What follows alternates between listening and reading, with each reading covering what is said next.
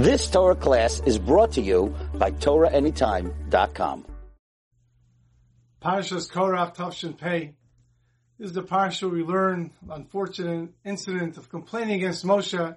As the pasuk tells us, "V'yomer aleim Rav lachem ki kol eidekuim kedoshim."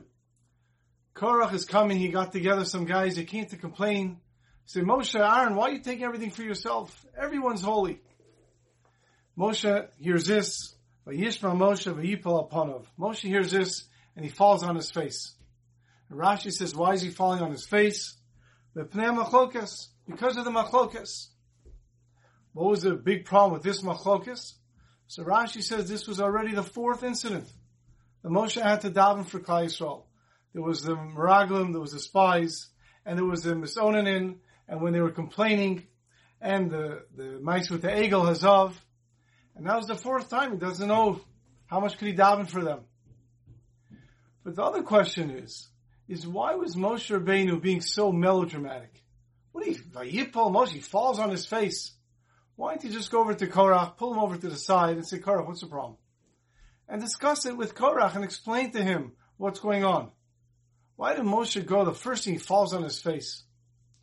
The Baal HaTanya explains, Moshe wasn't falling on his face because he was scared of Korach or anything.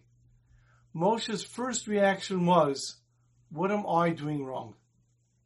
He falls on his face, mipnei machlokas. What am I doing that's causing machlokas? Moshe's first reaction was, Moshe's ashkafa rishona, the first thing that comes to his mind is, if someone has complaints against me, before I lash out, before I tell the person why he's wrong, let me see if that person's correct. Maybe there is some validity to what the person's saying. He explains about Tanya. Moshe fell on his face to contemplate himself. Is there anything that I did? Is there anything that I'm doing that's causing Korach to have this complaint against me? It was only after, when his face was down and he thought, and he went through all his actions, and he came to the conclusion that no, I'm not doing anything wrong. Everything is mipi Hashem. Only then was he able to go and confront Korach. The famous, well-known story with Rav Shmuel Salant. In Yerushalayim, there was a fellow who just got married shortly before Pesach. And as the minhag is, he went to his wife's house for Pesach, to the in-laws' house for Pesach. And they're having a beautiful Seder. And they finally, after a few hours, they get to Shulchan Aruch. And they start the Suda. And they bring in some chicken soup, and he starts to eat the chicken soup, and the son-in-law looks down into his chicken soup, and he sees a kernel of wheat floating in his chicken soup. In his hot chicken soup, there's a kernel of wheat, it's chametz. He screams out chametz. Everyone was so surprised and shocked, and of course he pushed away the bowl of soup. And for the rest of the Seder, he was just not himself. He was very sad. He thought to himself, I'm married for 2 weeks. Is this the type of family I'm married into? They're not careful with chametz on Pesach to serve chicken soup, even by mistake, with a kernel of wheat inside. The Seder finished pretty quickly that night, and nothing more was said of it. The next morning in Shul, Rav Shmuel Salant sees the face of the son-in-law, and he goes over to him and he says, Good Yantif. And the son-in-law says, Good Yantif. He says, No, how's it going? And the son-in-law, what's he supposed to say, doesn't answer much. The Rav realized something was wrong. He goes over to the father-in-law and he says, everything okay? And the father-in-law starts mumbling. He says, well, what's going on? What happened? And the father-in-law tells the Rav Shmuel Salant, as careful as they are last night, their luck, there was a kernel of wheat floating in their sons-in-law's bowl of chicken soup. The Rav is just, he quickly tells his brother, come with me. And he takes them both outside the shul. And they're standing outside the shul, they don't know what's going on. And Shmuel Salant turns to the son-in-law and says, give me a shtreimel, quickly.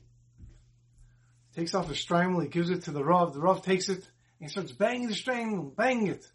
They're looking at what's he doing with this brand new shtreimel?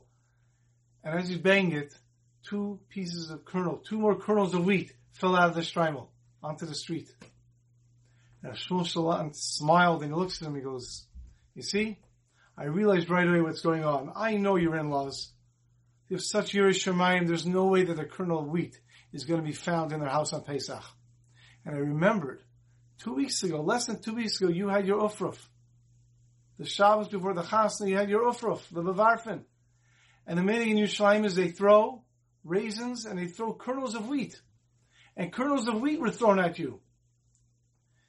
And a piece of kernel wheat fell on your shtreimel. No doubt you cleaned it off, but it wasn't cleaned off perfectly. And when you bent down to eat your chicken soup, a kernel of wheat fell out of your shtreimel into your own bowl of chicken soup. And that's where it came from. Rav Shalom Shadran, who would often say over the story, would quip. He says, you see from here, if there's a problem, check your own shtreimel first. In other words, if there's a problem, something's wrong, don't see why the other person is wrong right away. The first thing you should do is check your own shtreimel. Have a wonderful Shabbos. You've just experienced another Torah class brought to you by TorahAnytime.com.